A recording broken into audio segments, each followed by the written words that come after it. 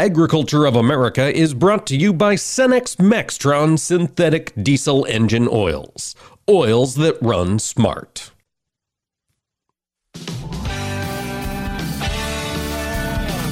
Informing America's farmers and ranchers. This is AOA, produced by the American Ag Radio Network.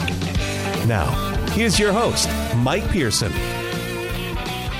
Well, hello, folks, and welcome. Thanks for tuning in to AOA here this day after Thanksgiving. Just a reminder, the markets are open today. Calls are mixed today with volume expected to be very light.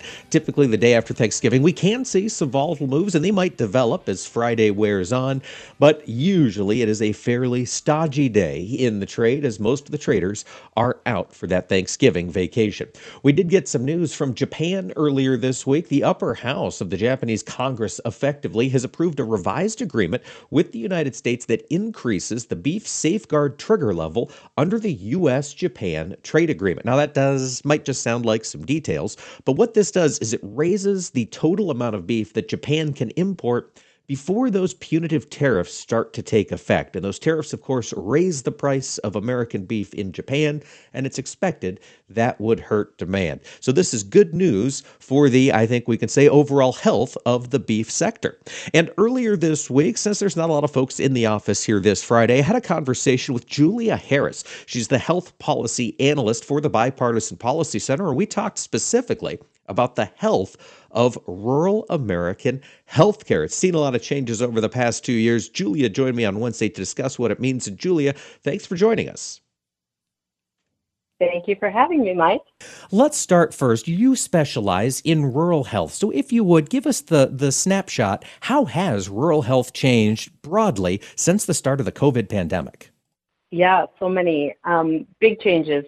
But even before COVID, rural communities were struggling with hospital closures. They had an older, sicker population, and really a lot of difficulty recruiting and retaining healthcare workers. The pandemic deepened a lot of this crisis. The healthcare workforce challenges in America continue to impact nationally, but really deeply in rural areas. They already had trouble recruiting and retaining staff, but that became sort of another pandemic on top of COVID. We saw many more people sick with COVID and dying from COVID in rural areas. And on the other hand, we also saw the promise of some telehealth flexibilities that were afforded during the public health emergency time, which we are currently still in. And that really made substantial inroads in the convenience and utility of care. And we saw some really interesting things emerge about how people in rural America were using telehealth. And it's really sort of a bright spot among a lot of other difficulties and challenges during the pandemic. You know, it has been, as I talk to folks across rural America, the ability to call in particularly for those little things that might have been a visit 20, 30, 40 minutes away for a nurse practitioner for a quick script. Now they can just do it via telehealth. But you mentioned those were afforded because of the pandemic emergency. Julia, what happens as we move farther from the COVID pandemic? Are these telehealth options going to go away?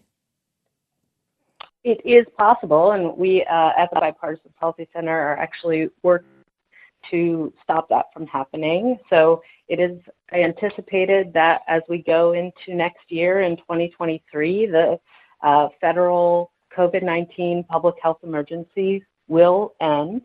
And a lot of the flexibilities, among them the telehealth flexibilities, are tied to that designation. And many people are looking at, what did we gain from giving people this kind of access, and working very hard to try and continue that flexibility going forward. I'll say one thing. We did an analysis of traditional Medicare beneficiaries and how did they use telehealth services over the pandemic. And we actually found that many Medicare beneficiaries were newly accessing mental health and substance use treatment via telehealth. So 44% of all behavioral health visits, which is your mental health and substance use treatment visits in 2021, were delivered to Medicare beneficiaries via telehealth, and 65% of those were with new provider relationships. So really a big early indication that a lot of people were leveraging these flexibilities, especially in tight-knit rural communities where there may be a stigma associated with accessing that kind of care, that they were actually getting new care, new treatment. So very promising, and we definitely are looking forward to 2023 to try and move forward, keeping that care access point in place for folks. You know, that stigma aspect is a great one in a small community. If there's a behavioral therapist's office, and folks might know that's your truck parked up front, but that's not the case if you can call in from home. Julia, with regard to maintaining some of these flexibilities that have provided benefits to rural America, is congressional action required? What's the best course of action for folks out here who have benefited from these programs to make our voices heard, to keep them around? Yes, congressional action for a lot of these major changes would be needed. The administration has made of the flexibilities last through the end of 2023 that it people that flexibility to access care from the comfort of their homes. That's something that we would need Congress to act on. And so there are several other things that really fall on Congress and the 118th Congress and this new Congress to really work out the future of telehealth. All right. Well, folks, get active if that's something you rely on there in your farm or ranch. Julia, we also see in 2023 the Rural Emergency Hospital model coming to fruition. Real briefly, could you tell us what that is and why it matters to rural America? This is a new designation, similar to how a few decades ago, the critical access hospital model came to be. This is a new type of provider that we can look forward to converting some of our current hospitals that are struggling into this new type of model. As we go forward, we see a lot of rural hospitals have struggled for decades. A lot of closures came over the past 10 years. And one of the reasons for that is they have very low inpatient rates.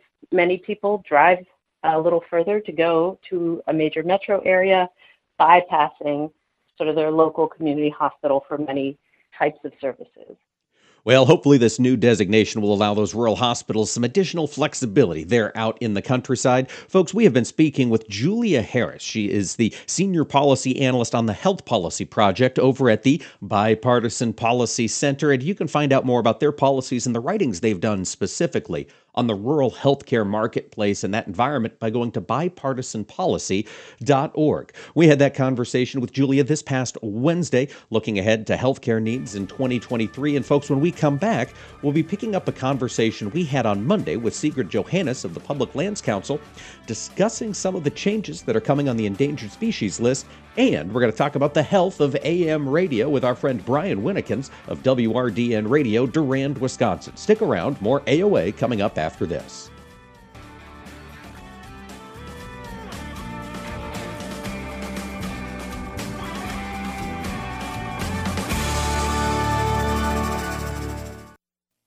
Agriculture of America is brought to you by Cenex Maxtron synthetic diesel engine oils. Oils that run smart. This is the place most people think of when they hear that a seed has been engineered for superior performance and designed with proven genetic traits. Because something like that could only come from a lab, right? But this is where Allegiant Seed by CHS comes from. It's made by farmers for farmers. Its advanced genetics and unbeatable value are proven here in their fields to make sure they do the job in yours. Talk to your CHS retailer about Allegiant Seed today or learn more at AllegiantSeed.com. At Brevant, our corn and soybean varieties are vetted nearly 3 million times against the competition. How many? 3 million frickin' times. Hey man, I'm standing right next to you. Sorry, got a little excited. Don't take us at our word, take us at our proof. Visit Brevant.com to see for yourself. Brevant Seeds, it's about time. Brevant multi-year on-farm pre-commercial head-to-head comparisons, third-party and research trials, based on more than 2.8 million comparisons.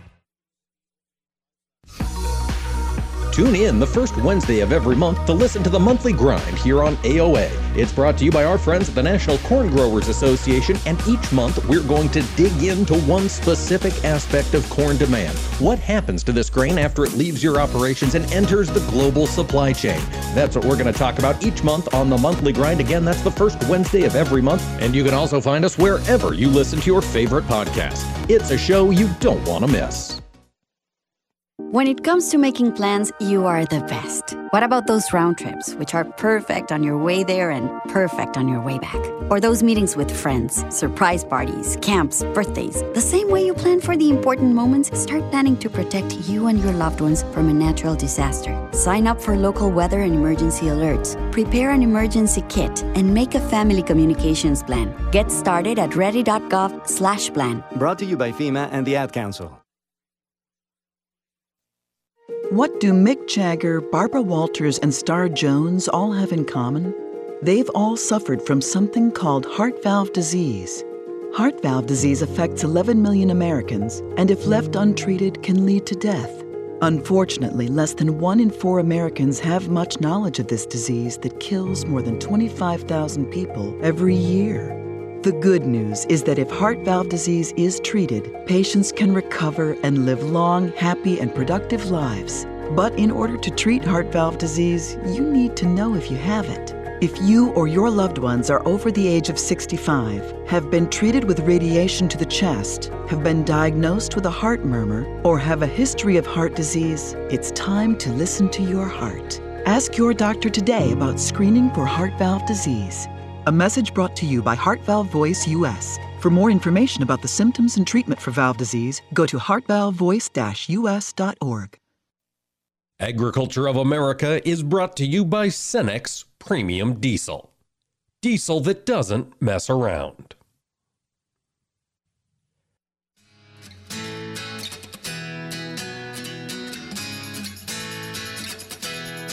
Keeping farmers and ranchers informed. AOA. Now back to Mike Pearson. Welcome back, folks, to AOA. I appreciate you tuning in to the show today, as I appreciate it every day. We strive to bring relevant information that matters to agriculture. And a lot of that information in ag comes to us over the AM side of the radio dial. There have been some recent announcements here over the past couple of weeks, largely from Ford Motor Company, relating to the future of AM radio, and that sparked some discussion at the National Association of Farm Broadcasters annual meeting here just about a week and a half ago in Kansas City. One of the folks I caught up with was Brian Winnekins. He's the owner and farm director at WRDN Radio, and we talked about this very issue, and I was grateful to have that opportunity. Joining me to bring us up to speed on what's happening here in the auto space and with AM radio is Brian Winnekins. He's the owner of Farm Broadcaster at WRDN, served as past president of the National Association of Farm Broadcasters. Brian, thanks for joining us today. Good morning, and thank you. Let's talk about what Ford announced, Brian, with their electric vehicles coming in 2023. They're making some changes. What is one of them? Well, the big change is in their Ford F-150 Lightnings. They are going to take out the AM receiver, so they won't provide AM radio on those new F-150 Lightnings. Those are the electric versions of the pickup truck. So the all-electric Ford Lightnings, a pickup truck used in theory by farmers and contractors, folks who tune in to AM radio, won't have it. Brian, what has Ford said? What's their rationale for a move like this? Their reasoning is it's too expensive to have the receiver be able to receive AM radio because of the electric motor. They're saying it would cost too much.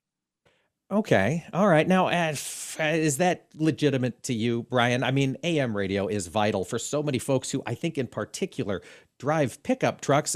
Has Ford responded to any complaints or concerns on this issue? Not yet. For myself personally, I don't agree with that it costs too much.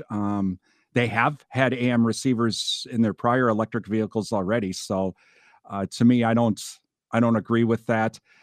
Mike, even in my 1961 Oldsmobile 88 that I had in high school, that had a tube AM radio with a big generator on it, not an alternator, a generator, which is an electric motor.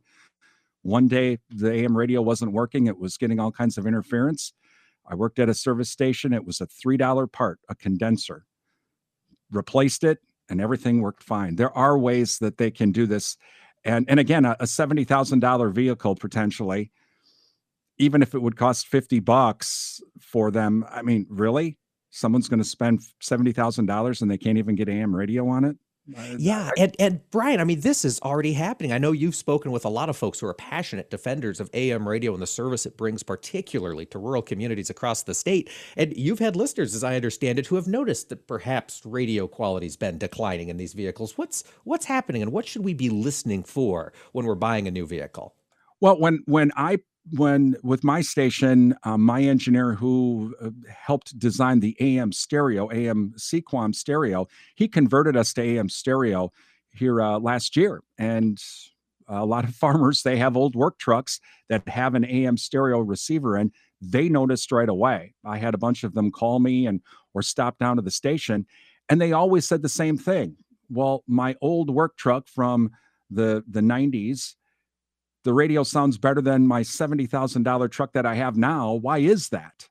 And it's because they've lowered the quality of the receivers to the point to save money, to the point that the receivers really, it's not that I'm sending a bad signal out. It's the receiver in that vehicle is just a poor quality receiver. And frankly, to me, and even to some of my farm listeners, they say that's unacceptable.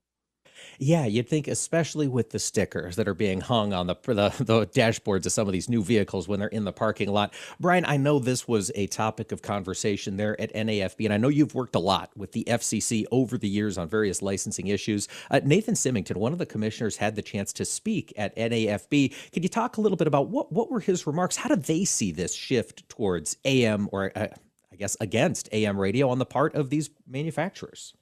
Well, Commissioner Symington, he pointed out that the majority of farmers are still relying on AM radio for not only the listening to this show, but their local farm broadcaster, local high school sports, church services, community things like that. It's a quality of life issue.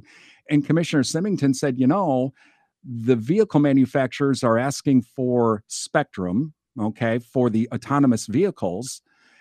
Well, then the FCC should be saying, okay, we'll look into that, to provide that spectrum, but you have to also serve the public interest in providing decent quality AM and FM receivers in your vehicles. And that was one of the big things that I took away from that. But Commissioner Symington is a very big supporter. He feels that AM radio is still very important. Part of it, the reason is because he grew up on a farm. And that's what his parents relied on, and a lot of folks rely on every day, even to listen to this show. They are listening to AM radio, and to say, well, just stream it. Mike, for listeners listening right now in my area in Western Wisconsin, where there's a lot of terrain issues and poor internet service, North Dakota, South Dakota, rural Minnesota, rural Iowa, they wouldn't be able to listen to your show. And that's not fair to them. Especially after buying a $70,000 vehicle.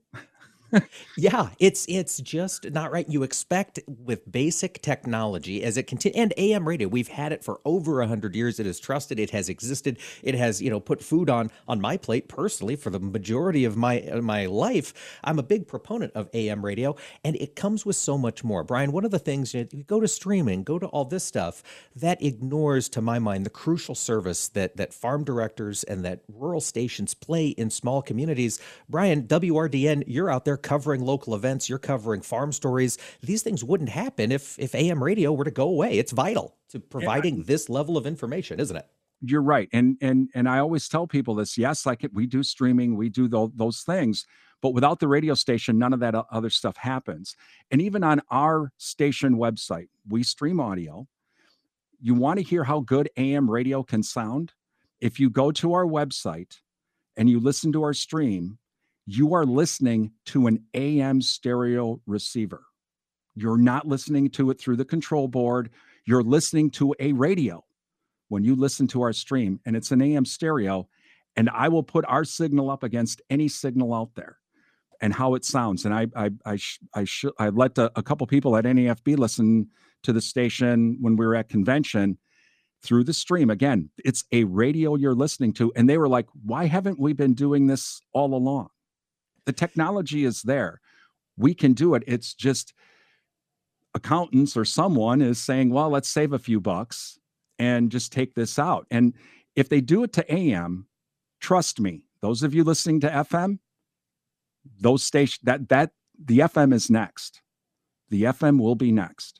Absolutely. And, Nathan Symington, the FCC commissioner, mentioned that 3/4 of farmers listen to radio 5 days per week, with 60% of them listening to AM sources. Part of the reason this is happening is there's just not too terribly many of us out here in rural America. So this is a fairly easy thing to cut out, they would think. But for those of us who rely on AM radio, Brian, if we're looking at new trucks, we're taking a test drive, we flip it to that AM dial, we don't hear the sound that we'd like to hear, or perhaps it's been removed entirely. What's the best course of action for those of us who need AM radios, particularly in our high-end vehicles? Well, two things. One, if you already own a vehicle, contact the vehicle manufacturer through their website and complain. I've done that personally with my partner's new vehicle. We've complained about how poor the radio quality is.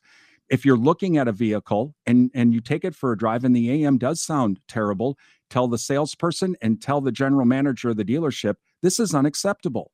For a vehicle this much, this is unacceptable. And the only way we're going to change this as consumers, the farmers, if you care about this, us broadcasters do it. If you care about this, we need your help, and we need you to start complaining to all of the vehicle manufacturers and say, look, we expect decent receivers for AM and for FM, not just this big infotainment center that, frankly, Mike, causes a lot of distracted driving and is really hard to operate. Can we have something really simple? Right, like a dial, like we used to have. I mean, I hate to be old school like that and complain about the infotainment, but I'm in your league, Brian. I think they are a bit too much. But the important thing is, folks, look at the AM radio. If you are listening to AOA on the AM side of the dial, and I know a lot of you are right now, this is important stuff. We're not the only show coming. You've probably got great local sources of contact. Be sure to check that. And as Brian said, make your voice heard. They've got to know that this is an important issue for a lot of us out here in rural America. Brian, if we've got listeners who want to hear what AM stereo sounds like, where can they hear the WRDN stream? RealCountry1430.com. RealCountry1430.com. Brian Winnikins, thanks for bringing this issue to my attention, and thanks for fighting for AM radio out there across the country. You're welcome. Well, stick around, ladies and gentlemen. When AOA returns, we'll be talking with Sigrid Johansson of the Public Lands Council about the listing of the lesser prairie chicken on the endangered species list. Agriculture of America is brought to you by Cenex Maxtron synthetic diesel engine oils. Oils that run smart. With harvest wrapping up, Channel technical agronomist Don Gustafson joins me to provide an outlook on harvest and an analysis of Channel's product performance this year. Don, what are some growers in your region considering as you look ahead to the 23 season? Well, I recommend that folks plan for normal in more ways than one. Plan for normal in terms of maturity. Overall, the farmers that switched to early maturities this year, they left some bushels on the table. So for 2023, plant your normal maturity range, but don't early it up because you lose bushels. But also be careful not to go too long in maturity because an early frost can really ding that late corn, especially when planted out of zone. And with great genetics at our Channel lineup, we have a diverse portfolio that can cover just about every acre. That was Channel technical agronomist Don Gustafson. To see how Channel products are performing in your area and sign up to receive local harvest results via text or email, visit channel.com/yield. You're listening to AOA for the American Ag Network. I'm Richard Risva with this market update. The grain and soy markets are firmer in quiet holiday trade today, with markets closing just after noon. Bearish vibes are overhanging the markets as China COVID-19 cases continue to rise and their lockdowns seem to be put back into place, while outside markets are trading on a more positive note on the prospect of the Federal Reserve possibly slowing the pace of interest rate hikes. The VIX is trading below 21 this morning, near its lowest level in 3 months, reflecting some easing fears on Wall Street, while the dollar index firmed this morning to trade near 106.4. We're also seeing 10-year treasuries trading near 3.73%, while yields on 2-year treasuries are trading near 4.5%, putting the inversion at its widest level in more than 2 decades. Now, that doesn't cause a recession, but it does reflect the market's expectation that there will be a recession over the coming year. And crude oil prices are modestly higher to start the trade today. Winter is setting in over Ukraine, where half of Kyiv is dark tonight due to the latest round of Russian missile attacks on infrastructure across the country. It's going to be a long, hard winter as the war lingers and even intensifies. The war isn't so much on the ground right now as it is in the air. Russian troops are losing the ground battles, but missile and drone attacks continue to destroy water and electricity infrastructure, seeking to break the will of the Ukrainian people. Now, Ukraine is reporting that most of the winter crops are planted, with area down by roughly 40% versus last year. Most summer crops are harvested with the exception of corn. Roughly half the corn remains in the field as winter sets in. Authorities there fear that corn not harvested will result in lower plantings in 2023 as well. The global markets are seeking to shift that production elsewhere, with the most obvious winner being Brazil. Current prices provide incentive for expansion of corn and soybean production in Brazil, which still has significant bushland that can be converted to cropping without touching the rainforests. This is AOA for the American Ag Network. I'm Richard Ristvet. 54. So basically, it's too late to start saving for retirement, right? Not right. Starting to save, even in your 50s, can really make a difference. Well, right now, saving seems hard to wrap my head around. Plus, with the way this year's been going... Hey, listen, it's okay. You still got this. Just go to aceyourretirement.org. It's an online tool from AARP that can help you get your retirement savings on track no matter your age. It's free and only takes about 3 minutes. I like 3 minutes. Yeah, at aceyourretirement.org, you'll chat with Avo, the friendly digital retirement coach. Just answer a few questions and you'll get a personalized plan and tips to help boost your retirement savings. Tips that are easy to understand and tailored to your lifestyle. I like that too. Plus, it's sponsored by AARP, so you know they got your back. Just head to aceyourretirement.org and make your plan to start saving for retirement. Thanks. That's aceyourretirement.org. A message from AARP and the Ad Council. Agriculture of America is brought to you by Cenex Premium Diesel. Diesel that doesn't mess around.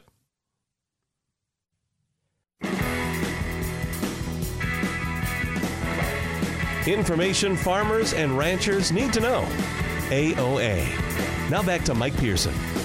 Welcome back, ladies and gentlemen, to AOA. Today is the day after Thanksgiving, so we are revisiting some conversations we've had here in the past couple of weeks with folks who have issues that matter to agriculture. One of them are changes to the endangered species list. We're going to be joined here by Sigrid Johannes, the Associate Director of the Public Lands Council, in just a moment to discuss the most recent change in status for the lesser prairie chicken. This was a complex ruling from the Fish and Wildlife Service, and what we've seen is that the lesser prairie chicken is endangered in the northern parts of its threatened in the northern parts of its territory, endangered in the south. And I asked Sigrid, what does that mean? How do these rules break down? Absolutely, Mike. So there are 2 population segments that are named in this rule that came out from Fish and Wildlife last week. And this is a final rule, meaning it's the culmination of the whole rulemaking process. They've been working through this for several months, and we've been engaging along the way. But unfortunately, we're now at the final result here. That northern DPS that you mentioned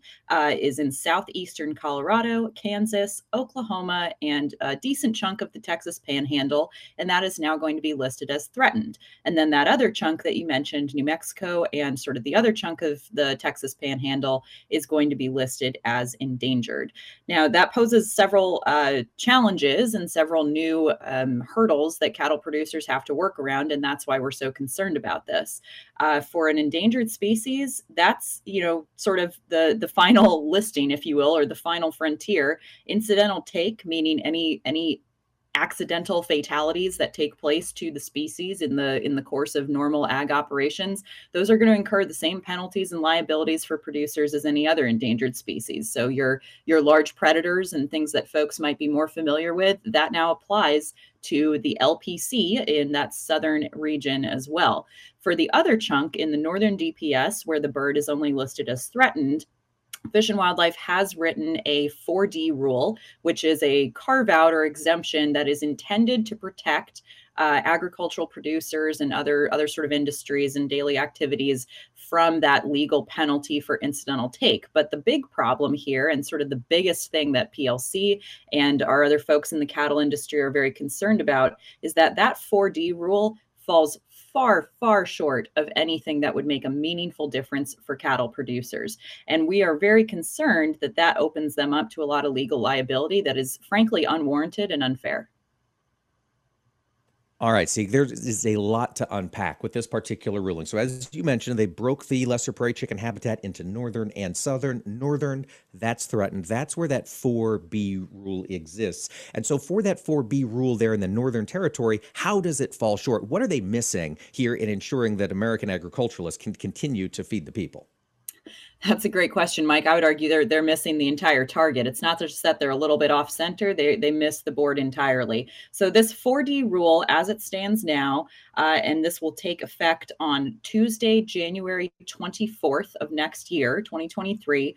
The 4D rule says that legal protections, that exemption under 4D for cattle producers, for anybody grazing livestock out there in LPC habitat, only apply if the grazer is following a grazing management plan that has been developed and approved by an agency-approved third party. That's a classic Washington sort of word salad. But basically what that means is Fish and Wildlife is going to come up with a list. They haven't done it yet, but they are going to come up with a list of so-called agency-approved third parties who are in the position to sign off on grazing plans. Now, that sounds pretty insane to most people, because I would argue, and most folks would agree with me, I think, that the person who's best suited to make that decision on grazing management is the person who's been grazing out there for 30 years and knows the land like the back of their hand.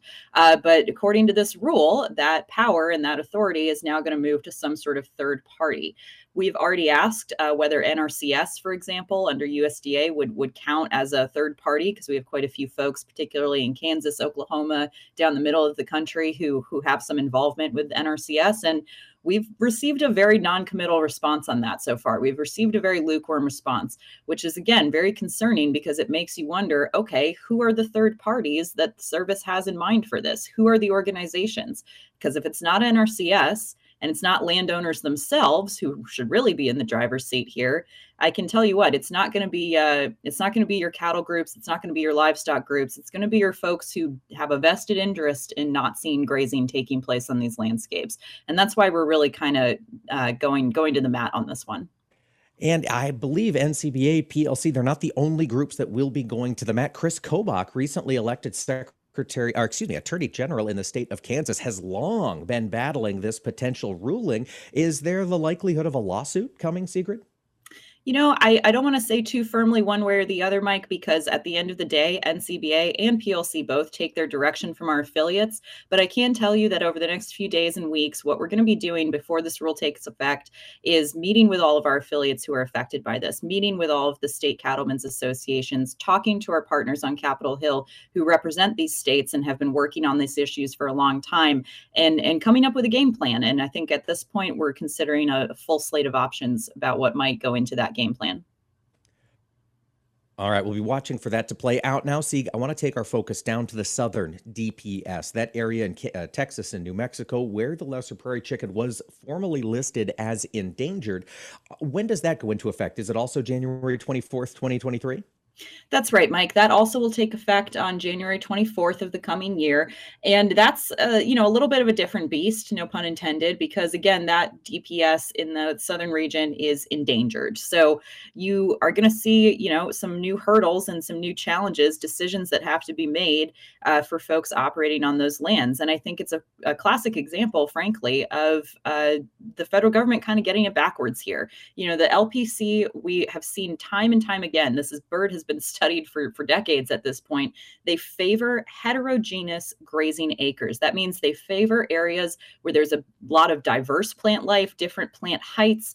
There's some little bare ground patches. You've got a variety of cover. They don't gravitate towards cropland. They don't gravitate towards really uniform sort of grasslands. So a lot of the sort of scrubby or sagebrush landscapes that you see folks grazing cattle and sheep on out in the West, that's where this bird really likes to be. And we have absolutely no evidence birds that they cannot survive, nest, and thrive in areas with livestock. In fact, it's quite the contrary. You tend to find them in those areas, and you tend to find those successful nests in agricultural operations like cattle ranches. So, this is another good example, much like grizzly bears or gray wolves or any other species you want to pick off of the list, where the federal government is looking at it from the top down, and they're completely missing what the narrative really looks like on the ground.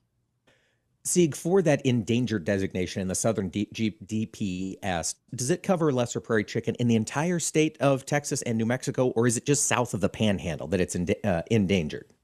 Good question. So the rule applies technically to the entire state of New Mexico and a designated portion of the Texas Panhandle. I can send you the map, or your users can certainly shoot us a note and we'll send that map over. But the sort of force and effect will only be in areas where the bird is actually found. So while the entire state of New Mexico is covered by the rule, the bird isn't currently found in every part of the state of New Mexico. So you're really going to see this affecting producers in those areas where there's pre-existing habitat currently.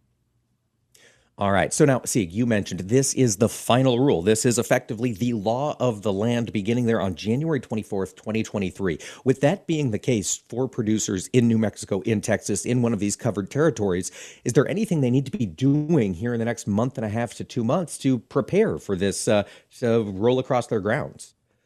That's a great question, Mike. I think first and foremost, we'd strongly encourage anybody who thinks they're going to be impacted by this to get in touch with their local livestock association, whether that's their local NCBA affiliate or a different, state level cattle association. We'd strongly encourage you to get in touch with them now, get on their radar, because as we move forward with this and we're, putting together letters, comments, and potentially other actions that we might take against this rule, we're going to need those firsthand stories. We're going to need that strength in numbers, and we want to hear from you.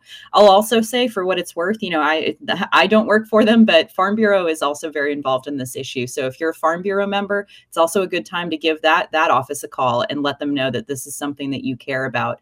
And of course, as always, with any of these regulations, we strongly encourage folks to start the conversation now with their local offices that represent these regulators. If you have a good relationship with Fish and Wildlife, with an FSA office, with if you're out as a permittee in the West, maybe your BLM or Forest Service office, build that relationship now, because you don't want the first conversation you have with them to be when they're coming after you for something or when something's going wrong. You want to have that pre-existing relationship so you can really talk things through, in practical terms, and not just be playing defense all the time.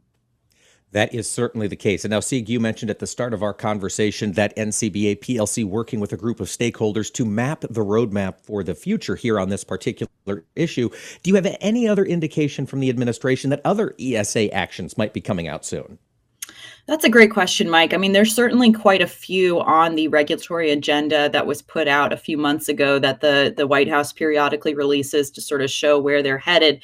The problem is, or rather the opportunity, if you want to look at it as a glass half full, is they can't do all of those things in the next, month and a half or so. And when they get into 2023, they're going to be on the back half of President Biden's term in office. They're also going to be dealing with a little bit of a different congressional makeup than they've had so far. So there's some factors that work in our favor to slow some of these things down. But, things like the grazing regs rewrites that's happening over at the BLM, things like a final rule on WOTUS or a final rule on gray wolf management, all of those processes are things that, NCBA and PLC are going to stay heavily involved in, and either where we can try and prevent, a bad train from moving faster down the track, and where we can't, we're going to push back against those ideas with all the tools that we have available. And folks, stick around. When AOA returns, we're going to pick up a conversation we had on Wednesday with Robert White, the Vice President of Industry Relations there at the Renewable Fuels Association.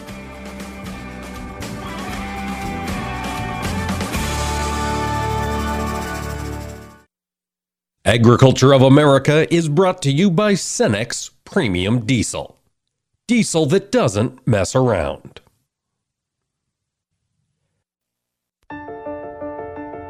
You are not your diagnosis. A medical chart is not your identity. And vision loss does not define you. Your drive shows who you are. And you are not alone. Because we are driven too. To be a beacon of strength. a champion of courage, an advocate for hope. You are not alone. Because we are stronger together.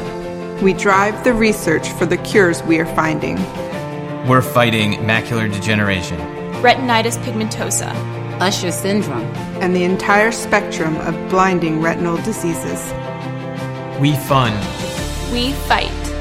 We win. We are the Foundation Fighting Blindness. Together, we are fighting blindness. Join the fight at fightingblindness.org. I'll take dig a little, learn a lot for 30 bushels. Soft and crumbly. Tom. How does healthy soil feel to the touch? Correct. Dig a little for 40 bushels. Sweet and earthy. Tom. What does healthy soil smell like? Yes. Go again. Dig a little for 50 bushels. Dark, porous, and alive. Tom. What does healthy soil look like? You win. Understanding the basics and benefits of healthy soil can make your farm a winner too, through lower input costs, better yields, and drought protection, which can lead to a healthier bottom line for your business. Contact your local Natural Resources Conservation Service office today to find out how you can unlock the secrets in your soil. This message brought to you by USDA's Natural Resources Conservation Service and this radio station. This is Around the Table, where we explore the benefits of cooperative ownership. Today, we're talking with Megan Woolley. She's Senior Director of Stewardship at CHS, and she serves as the president of the CHS Foundation. We're going to talk about the work the foundation does. Megan, what areas of giving does the foundation focus on? So we focus on three main areas: cooperative education, leadership programs, and university partnerships. And we think of our support on a continuum, so reaching the future of ag at all ages. We start with elementary school youth through partnerships with National Ag in the Classroom and state cooperative camps. We reach middle and high school students through 4-H and FFA.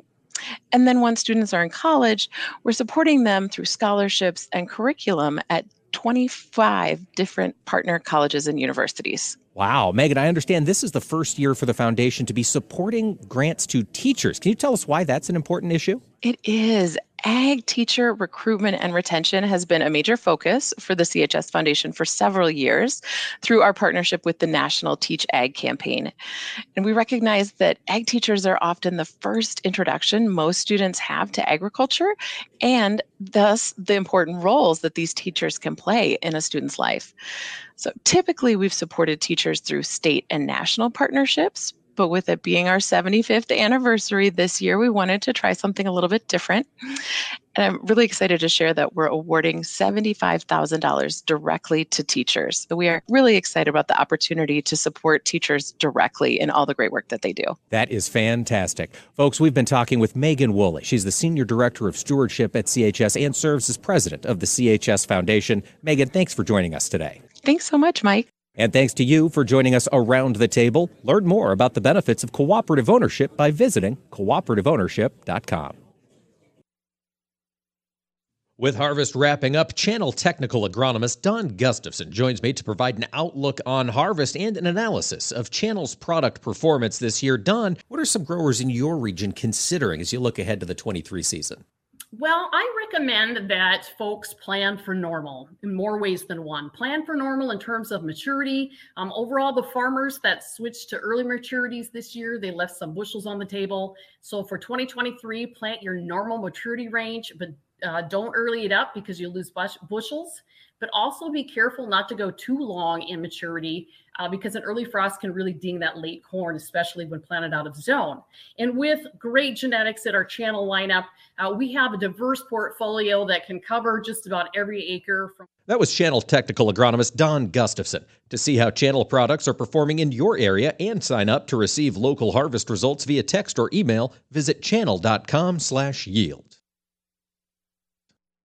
Agriculture of America is brought to you by Cenex Maxtron synthetic diesel engine oils. Oils that run smart.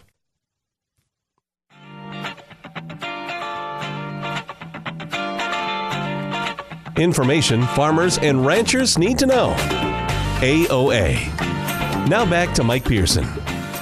Welcome back, folks, and thanks for tuning in to AOA here on this day after Thanksgiving. Before we go for the day, I wanted to check in on what's developing in the biofuel space. I was joined by Robert White, Vice President of Industry Relations at the Renewable Fuels Association, to discuss it. Robert, thanks for joining us today.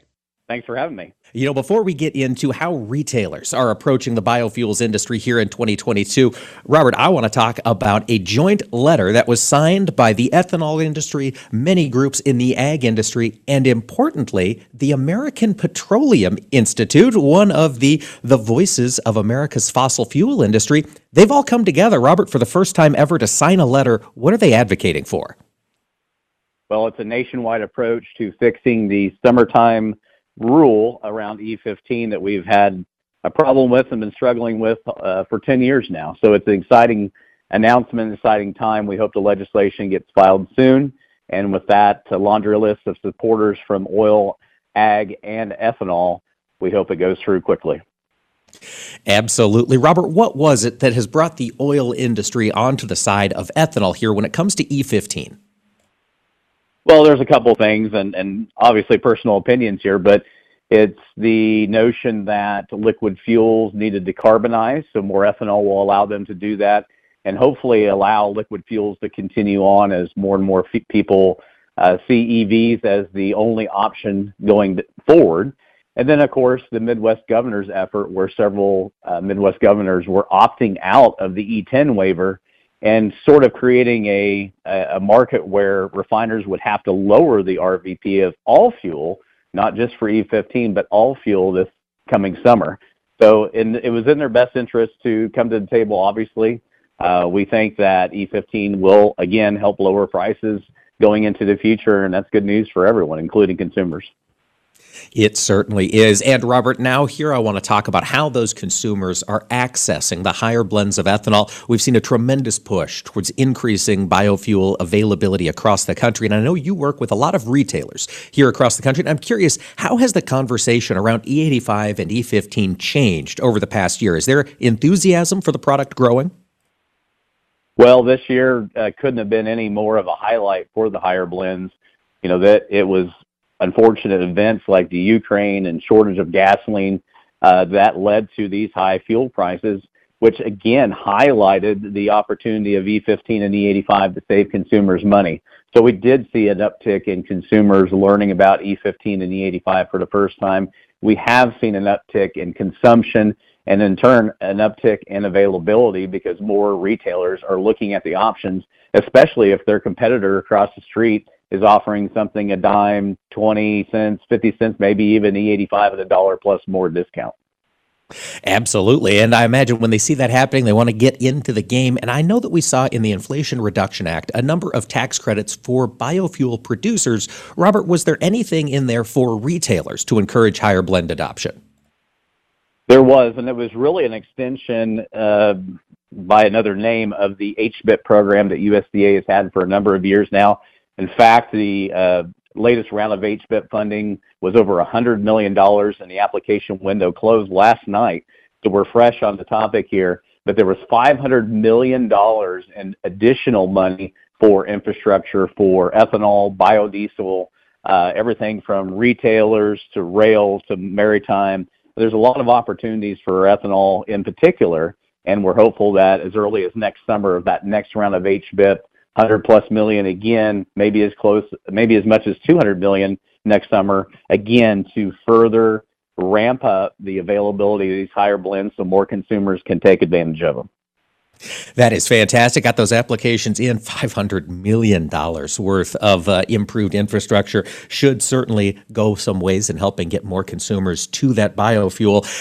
Robert, I'm curious about geographic impact. We talked earlier this year about the price of E85 in California and how much more cheaper it was compared to conventional fuel. I imagine California has been a hot spot. What other states have proven to be highly receptive to ethanol here in this past year?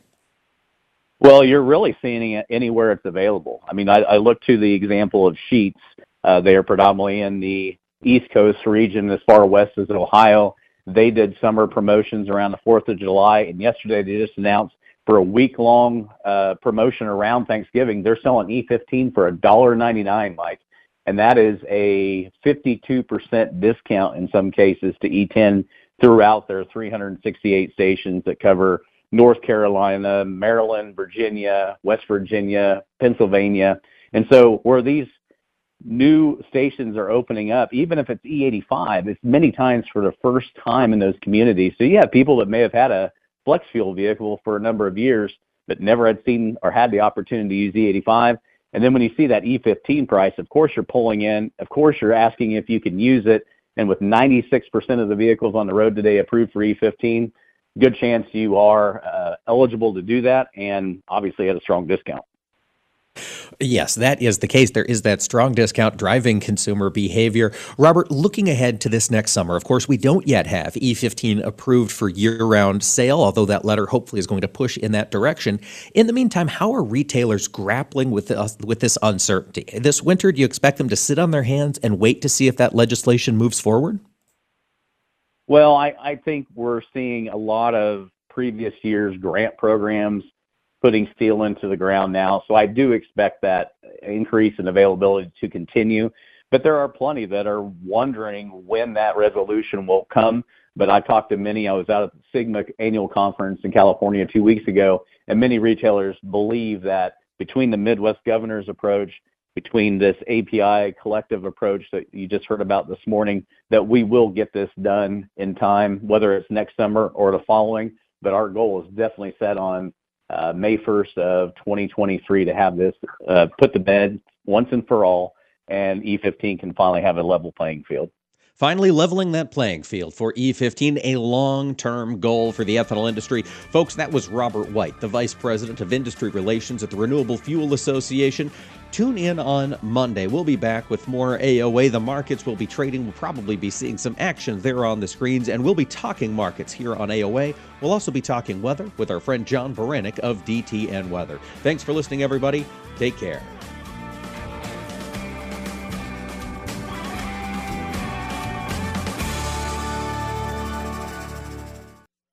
Agriculture of America is brought to you by Cenex Premium Diesel. Diesel that doesn't mess around. Tune in the first Wednesday of every month to listen to the Monthly Grind here on AOA. It's brought to you by our friends at the National Corn Growers Association, and each month we're going to dig into one specific aspect of corn demand. What happens to this grain after it leaves your operations and enters the global supply chain? That's what we're going to talk about each month on the Monthly Grind. Again, that's the first Wednesday of every month, and you can also find us wherever you listen to your favorite podcast. It's a show you don't want to miss. At Brevant, our corn and soybean varieties are vetted nearly 3 million times against the competition. How many? 3 million frickin' times. Hey, man, I'm standing right next to you. Sorry, got a little excited. Don't take us at our word, take us at our proof. Visit Brevant.com to see for yourself. Brevant Seeds, it's about time. Brevant multi-year on-farm pre-commercial head-to-head comparisons, third-party and research trials, based on more than 2.8 million comparisons.